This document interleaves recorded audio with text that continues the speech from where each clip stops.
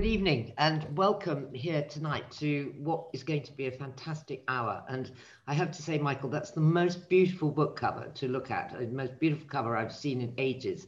So tonight we're here to celebrate the publication of Michael Pollan's new book, This Is Your Mind on Plants. And as I think you saw from the cover, it's about three very specific plants. It's about caffeine, and it's about mescaline, and it's about opium. But it's also about lots of other things, about why plants affect us and how they work and what they are to all of us. And I'm absolutely thrilled that we're joined tonight by Michael's friend and fellow extraordinary plant person. I'm not sure whether we call you that, Monty, but Monty Don, who is known and beloved of all audiences, both here and in the USA, and who himself has written extensively about plants. In fact, the last time Monty was on 5 by 15, we did a thing about his garden world, which is an incredible book, which I cannot recommend too highly, which really does take the nature and the life in your garden and makes you look at it as though you're in an African safari, which I always think is the greatest skill to make you see what's under your eyes. Now, we're going to talk for a bit, then we'll take questions. So do put your questions into the Q&A. And we're all, of course, very interested to know how many of you will peel off towards the end to watch the football and quite what the intersection is between people who are interested in Monty and Michael, who also want to see if England beats Denmark. Anyway, with no further ado, Michael, welcome from Berkeley, California, where I'm glad to hear you're not in a heat wave. You're in sort of foggy Berkeley-like state. Let's just start by talking about both yours and Monty's, your actual gardens. What's in it that's weird and strange or medicinal, or all the things we've overlooked? Well, thank you, Rosie, and thank you, Monty, for doing this event, and 5 by 15 and Daisy. I'm just so happy to be among my English friends talking about plants and gardening. So my garden this year is a little different. Over the last couple of years since I started working on this book, I got interested in planting a lot of psychoactives. It's important to understand my garden is like a postage stamp compared to Monty's. I live on a city street in Berkeley, and it's fenced in. So it has a lot of protection from the street and has some raised beds for vegetables and then a bunch of xeriscaping plants because water is very precious here in California. So I save most of the water for my vegetables and fruit. But this year I planted some plants I hadn't planted in a long time. One was the opium poppy, Papaver somniferum, which I've been sort of scared off planting by the government, a story I tell in the book. Growing opium poppies is perfectly legal with one exception. If you form the intention, or in fact, even have the knowledge, this is in the United States, it's a little more civilized in Britain. If you have the knowledge that you are manufacturing a scheduled controlled substance, in which case it's a felony. So I have no such intention, I hereby declare, and I'm growing them strictly for their beauty. And I had forgotten just how extraordinary they are. So the garden is full of, I mean, even the vegetable garden is full of poppies, different kinds of poppies. And there's so many different kinds, and they are clearly beloved by honeybees. They're getting more attention than anything else in the garden. I also am growing cannabis, which is now legal to grow in California and in 18 other states or 17 other states.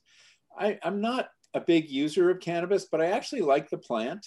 And it's a very kind of lusty grower. I mean, it just, just takes off. I see why it's called a weed. I had grown it in high school, but not since then. And now they're very sophisticated clones that you can get that are extremely expensive as well. I have a tea plant, Camellia sinensis. I don't know how that'll do or whether it'll produce drinkable tea. Let's see, an Artemisia plant, which is, the chemical in absinthe comes from Artemisia absinthium.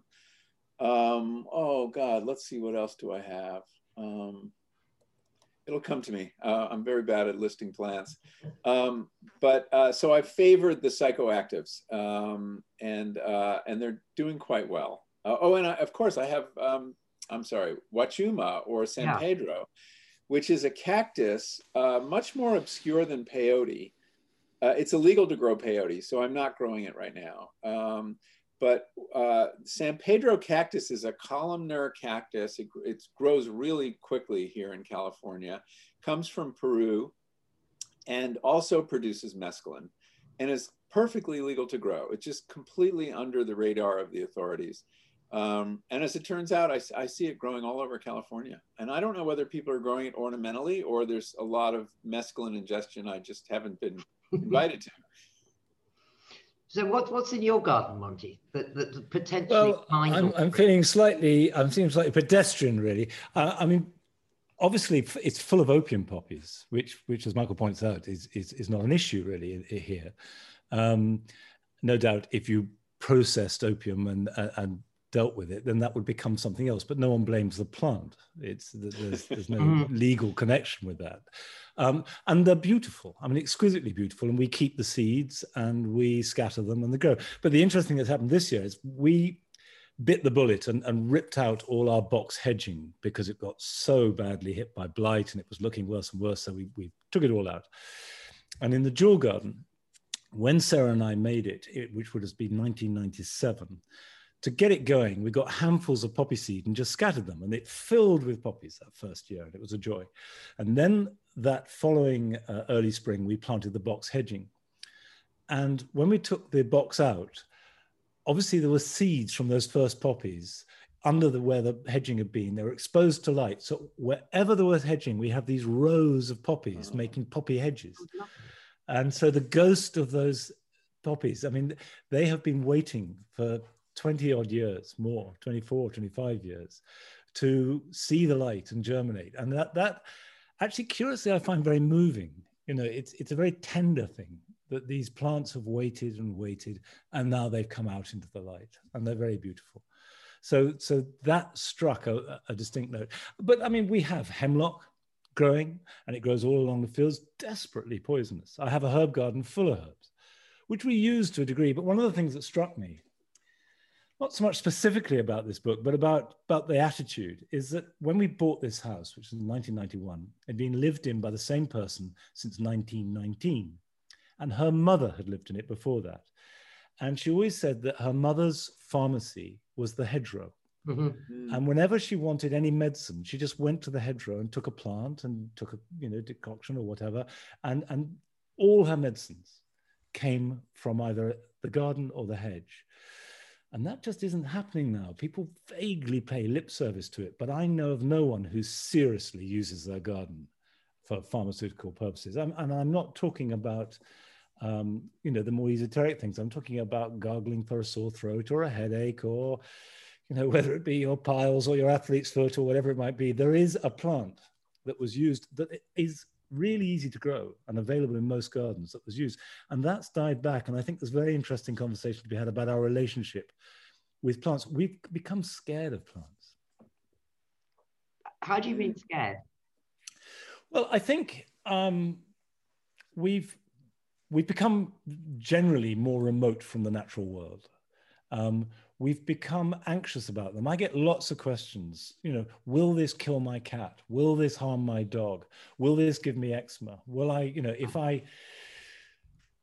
obviously we become aware of the potential for harm that we think exists alongside beauty.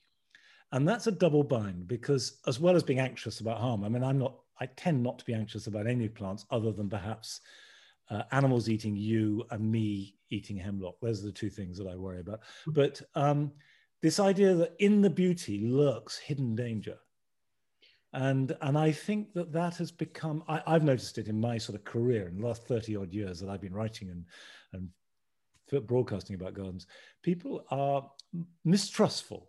They're uncertain of themselves. Whereas my parents' generation, and certainly to a certain extent mine, you had knowledge, you did things, you just did it. It wasn't a problem. You relate, you went and washed your hands if you touched the things, and that was it. And occasionally you got a bit sick, but it wasn't a big deal. Do you agree? Well, I think also, I think that's true. I think people know so much less about plants, and knowledge about plants is usually not about their uses. It's about what they need to grow and their habits and their appearance. But gardens for a very long time were all about medicine. the physic garden was, that's why you had a garden. And people's concern then was with the power of plants more than their beauty, for example.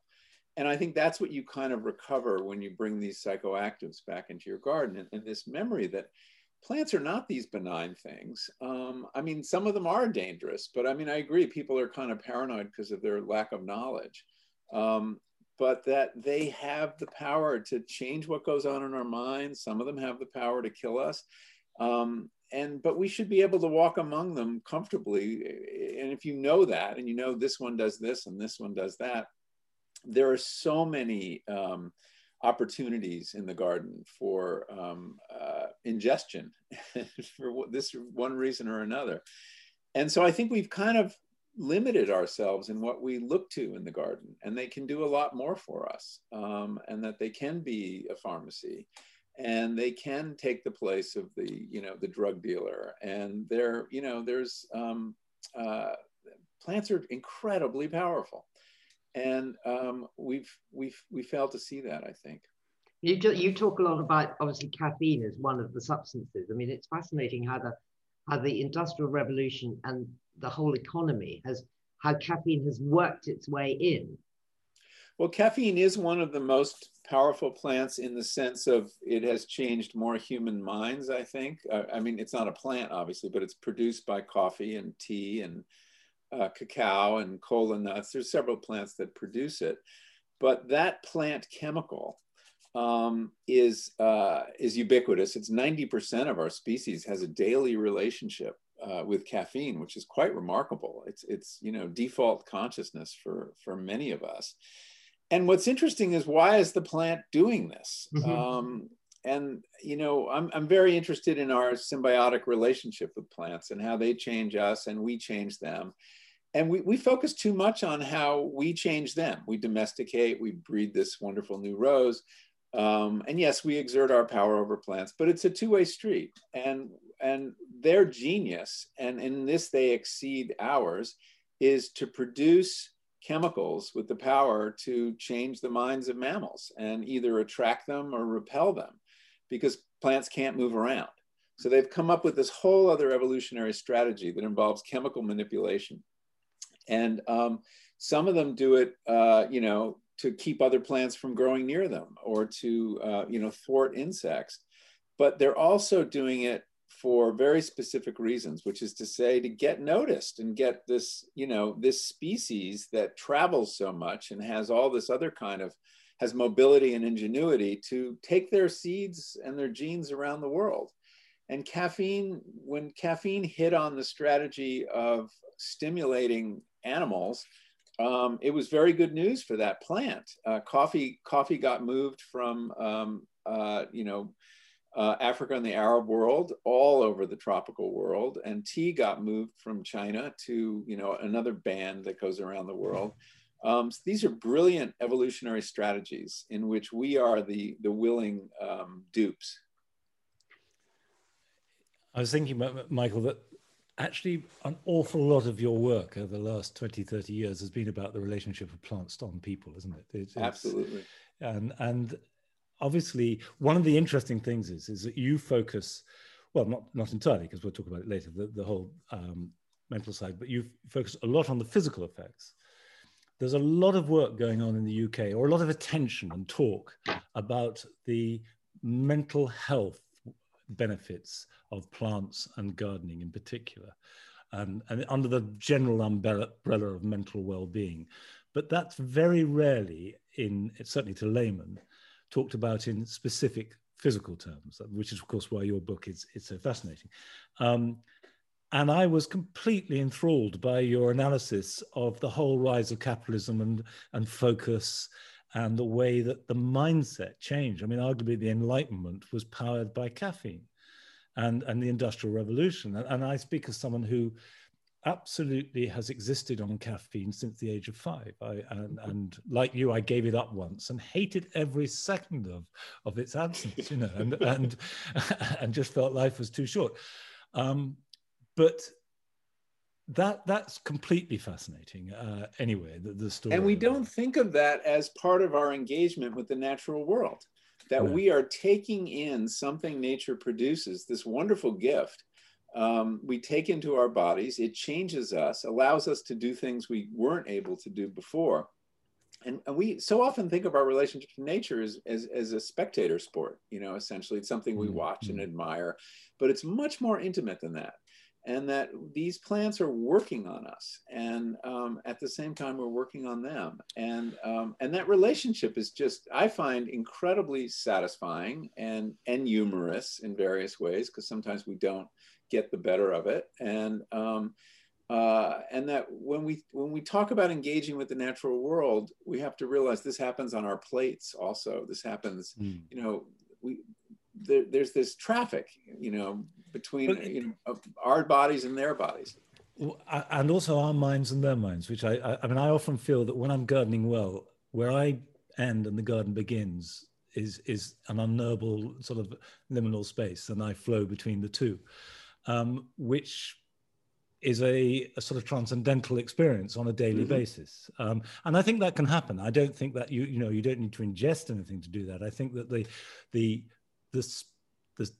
mental and spiritual relationship with plants works as well as the physical. And I think that and I suspect that there aren't many people who have spent a reasonable amount of time in a garden, deeply involved in it at any level, who hasn't experienced that, however they may articulate it. Is that moment where, and I think that you know, that the power of that's not accidental, is what I'm saying. Is I think that completely keys in with what you're saying on a physical and chemical level. That works on our minds too, and our spirits and our souls and our emotions. I completely agree. And that all gardens are psychoactive in that sense, whether you ingest anything or not. In that they are special privileged spaces, and they have characters in them that we call plants, and they change how we feel. Everyone has had that sense of walking out into a garden and feeling something lift from their shoulders, or feeling some kinship with nature they didn't feel before. But I have to say, Monty, that a pinch of psychedelic can increase that sense. I'm sure. I had an experience, which I described in How to Change Your Mind, my last book, of having taken some psilocybin, magic mushrooms. And what you're describing, I mean, you may have easier access to it without the use of any chemical, but for me, I had never had the sense that I had that afternoon of being one species among many in the garden, and that the plants were all returning my gaze in some sense, and that they were subjects just as I was. I think we're all too often, when we're in nature, we are the subject. We are the creature with agency and perspective, and but of course all creatures have a subjectivity. They have a kind of personhood. They have a set of interests. And we know this intellectually, but we don't feel it. We feel that they are objects that we can act on. And on this particular afternoon, they were more alive than they had ever been. They had a viewpoint. They were, as I said, they were returning my gaze. And it was such a powerful and ecstatic moment for me. And can you access that again? Can you sort of follow that through and use that?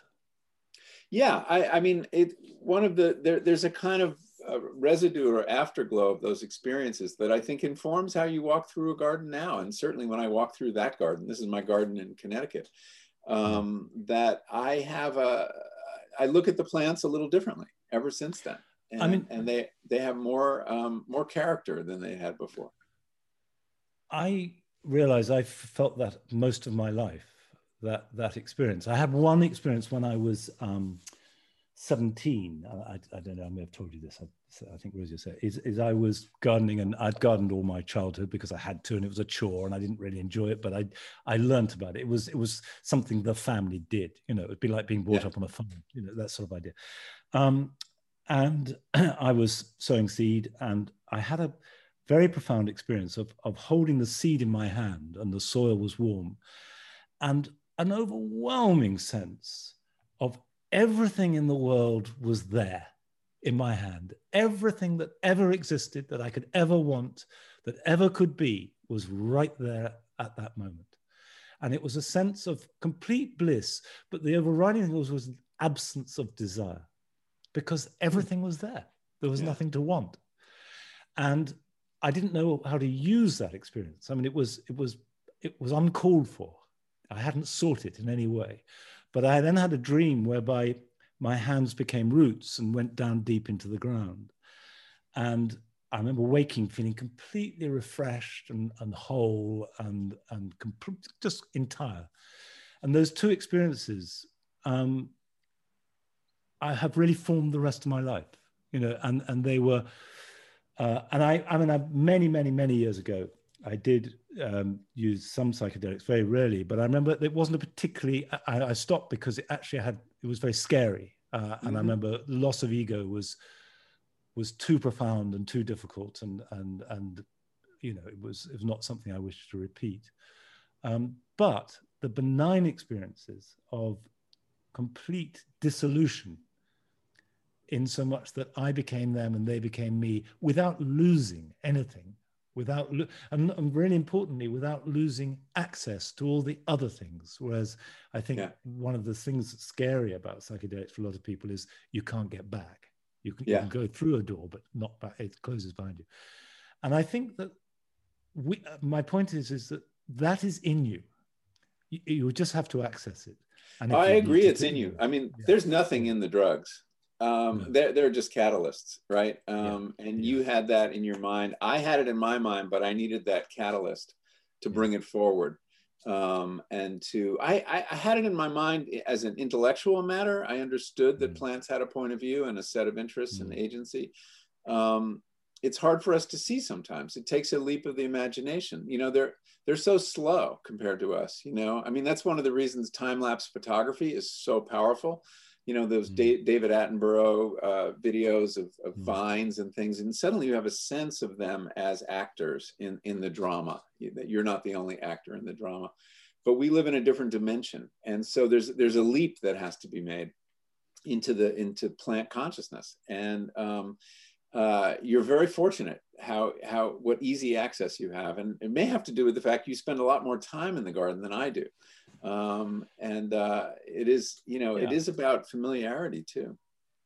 So I wanted to ask you, Michael, and you, Monty, that there's a lot in your book about the kind of spirituality and the numbers of religions, for want of a better word, over the centuries that have had very intimate relationships with psychedelics. And it kind of made me wonder sort of what came first, you know, did humans want this? Did plants, you know, why did that happen? Why did a plant arrive that could actually alter your consciousness? I mean, Monty is clearly very lucky in that he seems to have a way of opening a door, which we would all really like. But I would say they have this long history of being intertwined with faiths. Yeah, well, humans have been using plants to change consciousness, you know, as long as they've been human. Psychedelics in particular, these very powerful consciousness-changing plants have been used by many traditional societies. Mescaline appears to be the oldest, at least that we have in the archaeological record. It's about 6,000 years it's been used in the New World. Psilocybin too, used for a very long time. We don't know how long. And what's curious is that we humans should desire these states of transcendence. You know, if you think about it, they're kind of dangerous. You can overdose on drugs, although not the classic psychedelics necessarily, but on many other drugs, opium, for example. You're more prone to accidents. You're less aware of your environment and therefore more likely to be attacked. So you would think that the drug takers would have been edited out of evolution by natural selection, that they're taking these risks, but they haven't been. And that suggests that there is something to be gained, that these substances have contributed something to our evolution, at least our cultural evolution. And I think that's the case. There's some obvious benefits to some of these garden plants, such as opium. I mean, we associate opium now with this, you know, horrible crisis and the deaths of what, 800,000 people in the United States since the late 90s when I first wrote about it. But opium's also a blessing. It's a blessing to people who are dying. It's a blessing to people having their wisdom teeth removed. You know, surgery would be unbearable without opiates in the aftermath. So I think it's important to remember that, you know, these things are blessings and curses at the same time. And we have to hold these two contradictory ideas in our heads, and that it all depends on intention and dose and setting and set, whether these things are positive or negative. The value of the psychedelics in particular, I think, has to do with the way they disrupt certain minds in ways that create what are essentially mutations in cultural evolution. If biological evolution relies on genes, and, you know, radiation and mutagens of various kinds create mutations in genes, most of which are dangerous and useless and get edited out. But every now and then one turns out to be a great adaptation, and it enters the stream and is carried forward in time. Well, something similar happens in cultural evolution. There are memes, there are, you know, ideas and metaphors and beliefs. And the encounter of certain psychedelic molecules with certain human minds produces variation, new ideas, new memes, most of which are stupid and will be discarded. But every now and then something really useful and powerful comes along. And I think a lot of these have been in the religious context, that people have had visions on psychedelics that they then share with their communities, visions of an afterworld, an afterlife, an underworld, a beyond. These very powerful ideas, which you see popping up in all different religions, where do they come from? How would people ever conceive of the idea of a world that you can't see, that there's another world? Well, one explanation is through these kind of experiences, through ingesting these powerful plants. And having done that, these individuals have contributed to changes that are still with us today. I mean, some of these encounters happened probably thousands of years ago. So I think that psychedelics in particular, and drugs in general, have been forces of change in cultural evolution. And it's a history lost to us, you know, and there's a lot of speculation in this, but I believe there's a natural history to the imagination, to the human imagination. Everything is a natural history, and I think that these psychoactives have played a very important role in that natural history. Yeah, I mean, I think that it's obviously stress that they are acting as triggers. They're not creating it. They're simply accessing it. I mean, one of the things that I thought was very interesting is this idea that a lot of our behavior and thought processes is based on experience, that we learn that certain things happen, and therefore we preempt what might happen based on what we've learned is likely to happen. Yes. Whereas when you're a child, you don't know what's going to happen. So you get in a car and it might take off and fly away. It might turn into something purple and fluffy. It might go along a road. You know, time has no meaning. Most of us can remember being in a car and what seemed like a really long journey, and we do it as an adult, and it was 15 minutes or something, or whatever. So that it's this idea that we close everything down based upon experience. We shutter out all the possibilities that are less likely. And it seems one of the things that psychedelics do is simply remove those barriers and say, actually, lots of things are possible.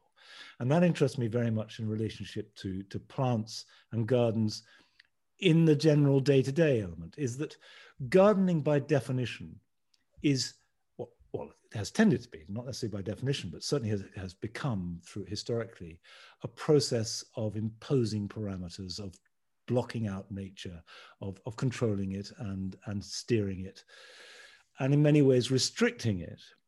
And there are lots of good reasons for that in terms of threat and danger and also the need to control, the pleasure you get from controlling. I mean, if we look at our screens behind you as a very orderly space, I have bookshelves with books on it. We need to do that. But it's clearly limiting it's clearly creatively, by definition, limiting. And that, I mean, whether one could apply the sort of psychedelic experience to creation, where you say, actually, no, it doesn't have to be like that. It could do anything. You know, we could make this happen in different ways. And probably it will be a mistake and won't work, but it might not be. It might be interesting. I think that's a fascinating idea, that unlocking our preconceptions, and God knows in England, those preconceptions are so fixed. I mean, our gardening establishment is by default very conservative. Well, this is the kind of disruption that these molecules can cause, and I agree. I mean, I think especially as we get older, we get trapped in these kind of expectations that this is the way things have to be. This is how they were last time, and that there is this is adult consciousness in a way. It's very efficient. It has its uses. You know, we all have by now developed algorithms to deal with any given situation, whether it's in the garden or in a family dispute or, you know, in our careers. We kind of know the moves, and that saves us a lot of trouble because children do think very differently. They try everything. They literally think outside the box, and that's wasteful in one way, but it's the essence of creativity in another. Which is to say, throwing out expectations and, as you say, experimenting, trying it this way, trying it that way. There's a psychologist I interviewed for the book who speaks of two kinds of consciousness. One is spotlight consciousness, and the other is lantern consciousness. Spotlight consciousness is highly focused and fueled by caffeine, and definitely aided by caffeine, and not aided by psychedelics. No. And you can toggle between these two different kinds of consciousness depending on what sorts of chemicals you're ingesting, because while caffeine does sharpen that spotlight, psychedelics appears to blur it and bring back into your consciousness all those other possibilities, the perceptions that, you know, come from, you know, from out of left field. You know, that it disables those confident predictions that you're describing, which is, neuroscience is called predictive coding. And the fact that we don't actually perceive very much. It's not our senses are not windows taking in information from the environment. Our brains, it's really an inside out phenomenon. Our brains are predicting what we're seeing. And then we're correcting for any errors. So it's a generative process. It's imagination. Anil Seth calls it, you know, a controlled hallucination of reality. And that's all very efficient. On the other hand, we're missing a lot. There's so much more going on. And our senses and our perceptions evolved not to take in reality as it is, but to take in exactly what we need to thrive. And that, is, Aldous Huxley said, is a measly trickle of what's out there. And so one of the things that happens in the garden is when you open that aperture, you realize there's so much more going on here than you realized. And that's a thrilling thing. And you can do that obviously without drugs too. But as we get older, we sort of need to be jogged out of that confident prediction that we're constantly making. I think one of the more sort of fascinating things that are emerging as a result of sort of practical science is the way that the life in the soil of a mind-boggling complexity that we literally haven't been able to imagine and can't, because it's too much. But and also the interrelationship, usually on a fungal level, between trees and between other plants, which to me, I mean, you stop and you think, and your head just throbs with the sort of possibilities of that and what's going on. Now that is completely trippy. I mean, that is absolutely what you're talking about, but it's fact and it's practical and it's real and it's happening, you know. And we've been blind to it, completely blind to it. You know, we see plants as individuals like us, you know, and of course we see ourselves as more individual than we are. We too are very connected in ways we don't like to focus on. But yes, so plants, it turns out, are much more sociable than we ever knew. I mean, the downside of this is that by and large, I think that the Western world has increasingly become more and more remote from this kind of awareness, more and more deliberately divorced. And the internet, for example, which opens out all the possibilities of interconnecting in a way that was unimaginable 20 years ago, and certainly 30 or 40, actually has rather reduced people's learning. It's so just little tidbits, learn just enough to confirm what you think, Mm-hmm. and then move on without any sort of balancing or greater discovery. And I do feel that there's a lot of work to be done by you, and to a certain extent by me and people like us who write and broadcast, to give people the time and space to go deep, and I'm interested. I mean, obviously that's a contradiction in terms of of lantern thinking, is that the focused mind, when we go deep, we're thinking about clear study, where, we read all our books and we discover more, and we write facts, and you write articles and books, and we broadcast stuff. But actually it's about absorbing this great breadth of information. And I don't know where that's going to come from. Maybe the next generation. I don't know. But people are hungry for it. I mean, I agree. Our relationship to plants and all species and nature in general has really become attenuated. But you see this hunger for it, and books like the Overstory and Merlin Sheldrake's book on Entangled Life on mycelium. There's and Suzanne Simard, who pioneered all this work in communication between trees using mycelium that you were alluding to. These people are very sense that I think they know they're missing something. And I think the psychedelic renaissance has something to do with that also. It's a different kind, it's far from digital experience as you could possibly go. And that I think people have a sense that they're missing something and that they would like to recover it. And nature is available to help them do that. Yeah, I think it was also really, really interesting in Suzanne's book, the fact that she was sent to work when she first started working, and the belief was that if you gave a plant a clear run at it, a survival of the fittest, that you stripped everything out and just stuck it in, that in fact that did not work for the trees, that the trees were much happier being in a community. And it seems to me that's a fantastic parable for our own last, in a way, 70 years since the end of the Second World War, and when the farming system started, and in a way society got so atomized and communities got atomized. And when you see now, it's actually underneath all of that, it's really beginning to turn. And people have, as you say, Michael, are figuring out what they've lost. And plants are a very big part of the story. Yeah, and they're just kind of a lot more intelligent than we've given them credit for, and a lot more sociable, a lot more communicative.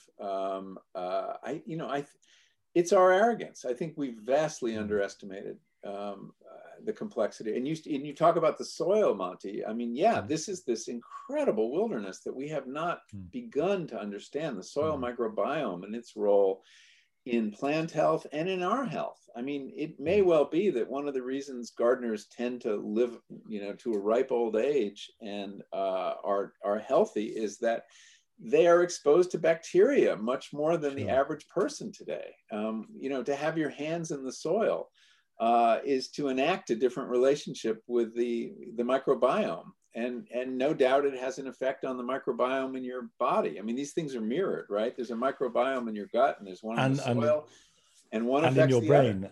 other. And I mean, your mental health is affected by the bacteria that you have in your gut, which research seems to show is directly affected by the bacteria in the soil. That ingesting that bacteria is your mental health. There's a reason people used to eat soil. And some cultures still do. Yeah, and if you grow your own vegetables or fruit, inevitably you ingest soil, because however carefully you wash them, there will be soil in there and the bacteria. One thing I wanted to talk to you about a little bit, because I think the book covers this very interestingly, is plants and addiction. Your addiction to caffeine, all our addiction to caffeine. Opium, I worked with heroin addicts quite a lot. And it was very interesting observing the addiction. I mean, the sort of the heroin was a sort of side effect, really. It was just a means of feeding the addiction. In fact, one of the interesting things was that they were as addicted to sugar in many ways. I mean, sugar was a very serious addiction. Actually physically getting off heroin wasn't that big a deal. It was a mental thing of being an addict, as we know. But you know, two of the plants in the book are very seriously connected to addiction and relationship to plants and how you know, nicotine, sugar, caffeine, opium. These are all plants that tap into our addictive personalities. I'd be really interested to know sort of what you think about I mean, that is in a way their strategy, right? By addicting us, they prosper. They get, you know, they prosper in the sunshine of our attention. But addiction is very complicated. And the more you look at it, the less it appears to have to do merely with chemistry, and that it has to do with context, and that, you know, we speak of addiction as a disease, but it may well be a symptom of a disease. You know, in America, we have this opioid crisis and we have this meth crisis. And if you look at the geography of that crisis, it's places where possibilities have shrunken over the last few years, where there are no jobs, where factories are closing, where, you know, these are truly deaths of despair in the case of the overdoses. One of the most striking parables of addiction, which is a scientific experiment, is the rat park experiment. Are you familiar with that? A few years ago, a Canadian scientist had this idea.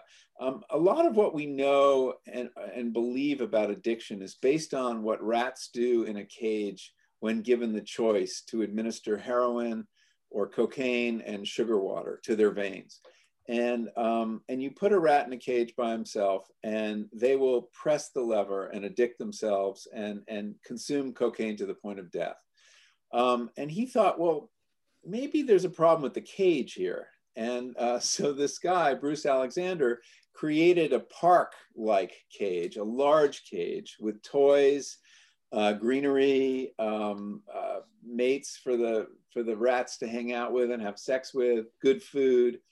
And they sampled the heroin, but they used like a fraction of as much, and they didn't get addicted, and they had other things to do. And that it was the condition of the cage that predicted the addiction more than the drug itself.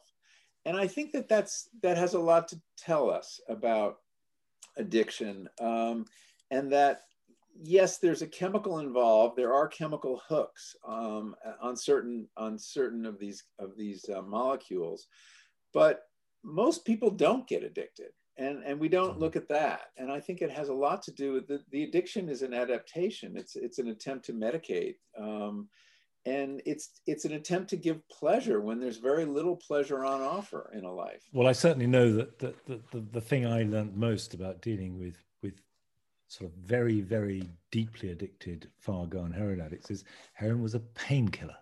Yes, and that was its primary function. And, yeah, and pain of all kinds. Yeah, remove the pain, and then you remove maybe not the addiction, but you certainly remove the need for that particular drug. But I mean, that doesn't quite explain our addiction to caffeine, other than the plant's brilliance at making us want more. Yeah, well, our addiction to caffeine, I mean, caffeine is not a painkiller. It in a way, but it is a incredible sort of waker upper. I think you tell a story about how, you know, caffeine is terrible for sleep, but it's great for waking up. You know, yes. Well, caffeine is it's kind of a brilliant chemical in that it proposes itself as the solution to the problems it causes. In that we feel sleepy because we're withdrawing from caffeine. I mean, every night there is this cycle, and in the morning when you wake up, you are going through withdrawal symptoms, right? You're beginning to kick, and it doesn't feel good. You might have a headache, you might feel kind of muzzy, and what do? Well, you take a cup of coffee and you feel fine again, and this we're on, the drug's pharmacokinetics mesh perfectly with the human cycle of waking and sleeping. If it woke you up with withdrawal at 2 in.the morning, it wouldn't work for the plant or for you. So it kind of meshes beautifully with human, circadian rhythms. But I think that, we use it because it helps us do the things we think are important. I asked one of the researchers I interviewed, has caffeine been a boon or a bane to our species? And he said, well, it depends. It's been a boon to our civilization, but is that the same as being a boon to our species? And that depends on your values, finally. I mean, to disconnect us from the rhythms of the sun so that we could work all night, is that a good or bad thing? It's very good for capitalism. Is it good for us as a species? It's a different question. But no question, it has advanced this project of capitalism. I mean, just the coffee break alone tells you all you need to know. But of course, that's an American thing. Is we don't have that really. That's not inbuilt into our system.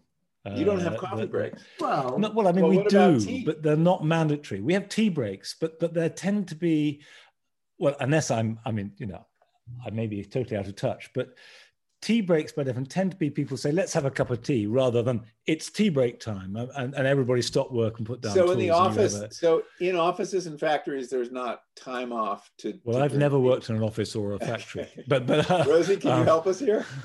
Well, I think it's really interesting in your book how you say that the tea became the drink of the working classes, and that you could keep people in factories for much longer, but you did give them a kind of tea break.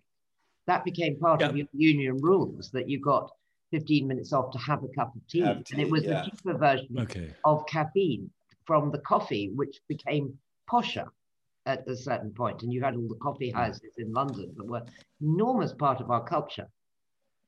It's quite an institution. The idea that your employer would give you a drug and then paid time in which to enjoy it.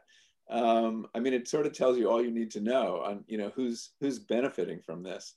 And I tell the history of the company that started it in the United States.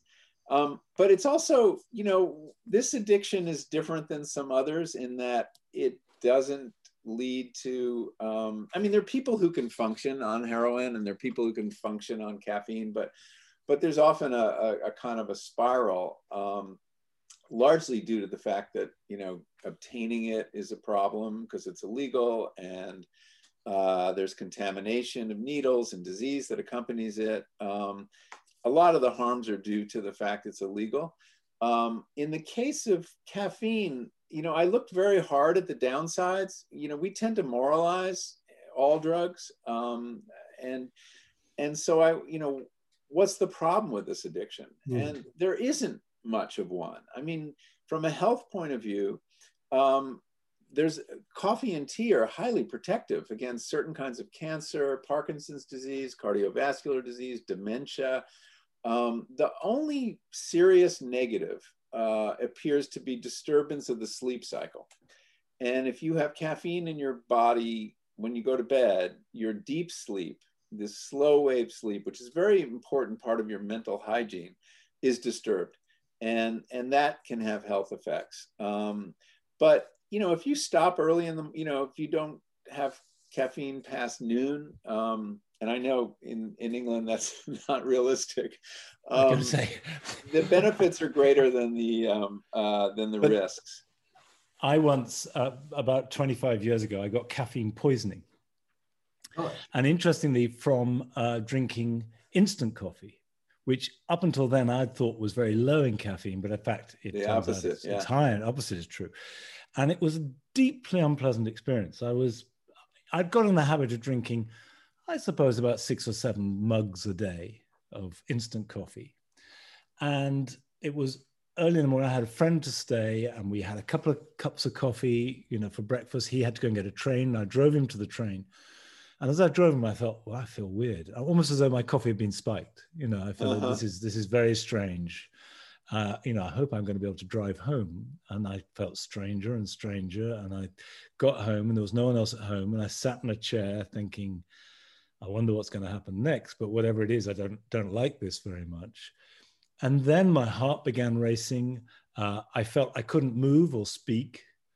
And that if I just sat very still, I might be okay for the next 5 minutes. But I thought, well, do I ring an ambulance or whatever? And that lasted for about, the intense phase lasted for about an hour. Horrible. And then I felt bad for about 3 days.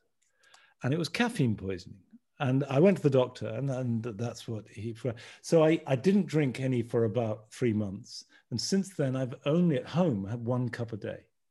Mm-hmm. I have 1 very strong cup, and I crave it. I mean, I'm addicted to it. I want it. Are you still drinking instant coffee?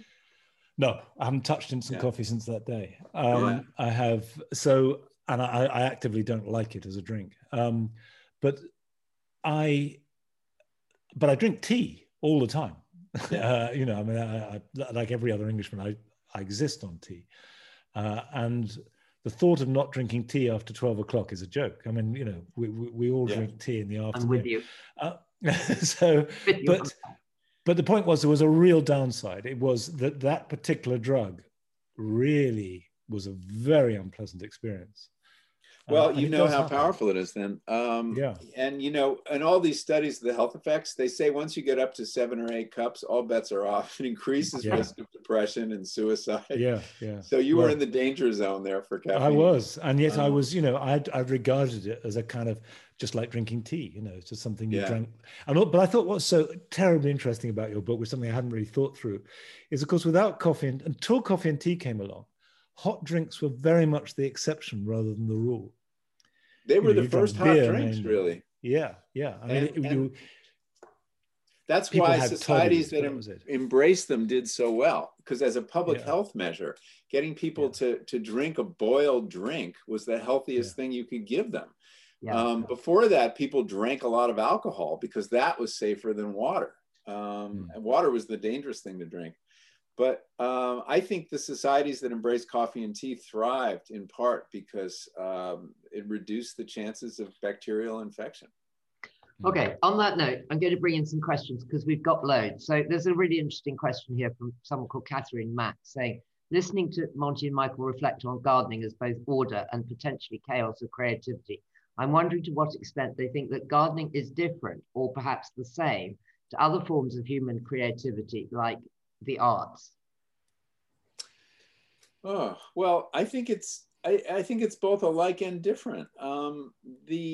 Your materials have their own interests. That's not true when you're oil painting. I mean, there are tendencies in a certain color, right? There are tendencies, but the plants have their own agenda, and you're trying to govern that agenda to a certain extent, but there's always this element of wildness of what you can't control. And that's kind of the excitement of it too. So in that sense, I think it's unlike, I mean, I guess someone who's, I don't know, choreographing a bunch of people is dealing with the fact that they all have their interests too. So maybe it's more like choreography. I don't know. What do you think, Monty? Well, I've thought about this a lot because it's not a new question.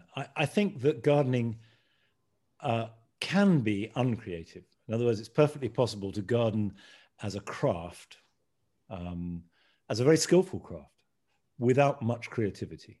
On the other hand, I think that it can be as creative as any other art form, partly because it's an expression of making things up. You're using a material and you're creating something that wasn't there before. It's different in the sense, exactly as you point out, your materials are different. I mean, if you're using clay or you're carving wood or stone, that has a life. It has a life that is real.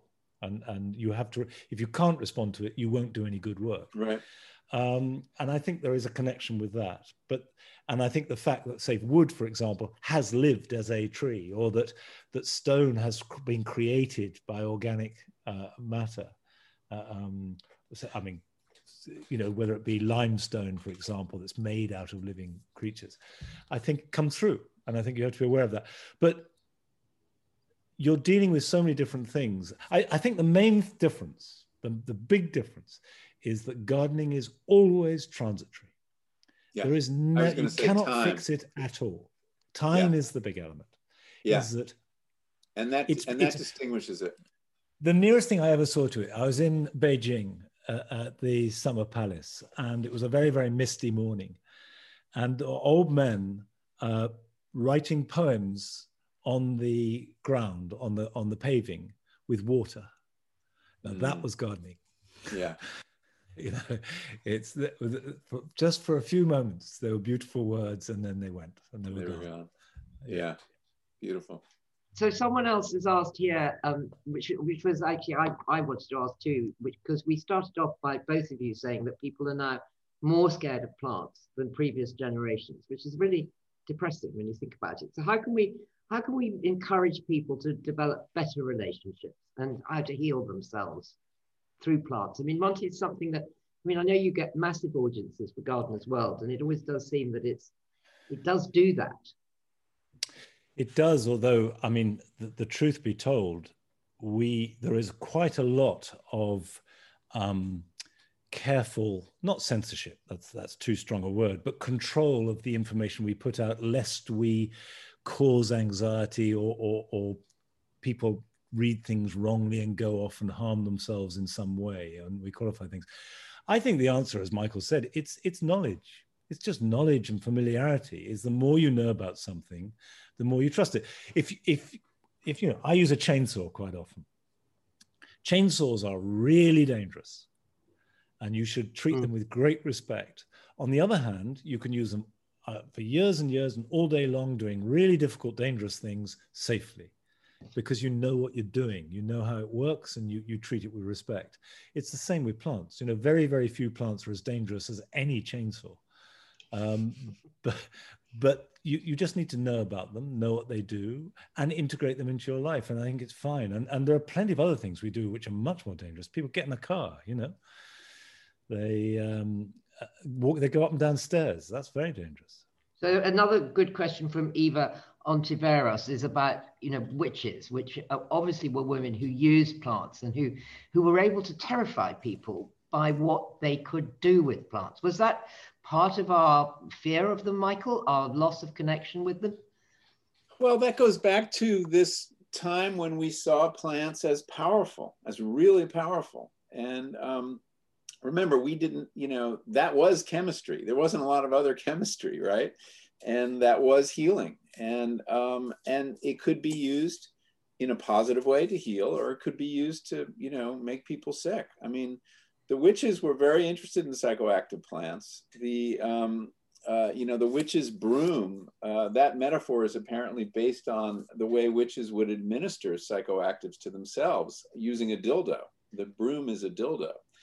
And I know, it's kind of shocking. And they would make these potions, and they would, you know, apply them vaginally. And so witches had the deepest knowledge of plants in a way. And I suppose that this special knowledge was frightening to other people.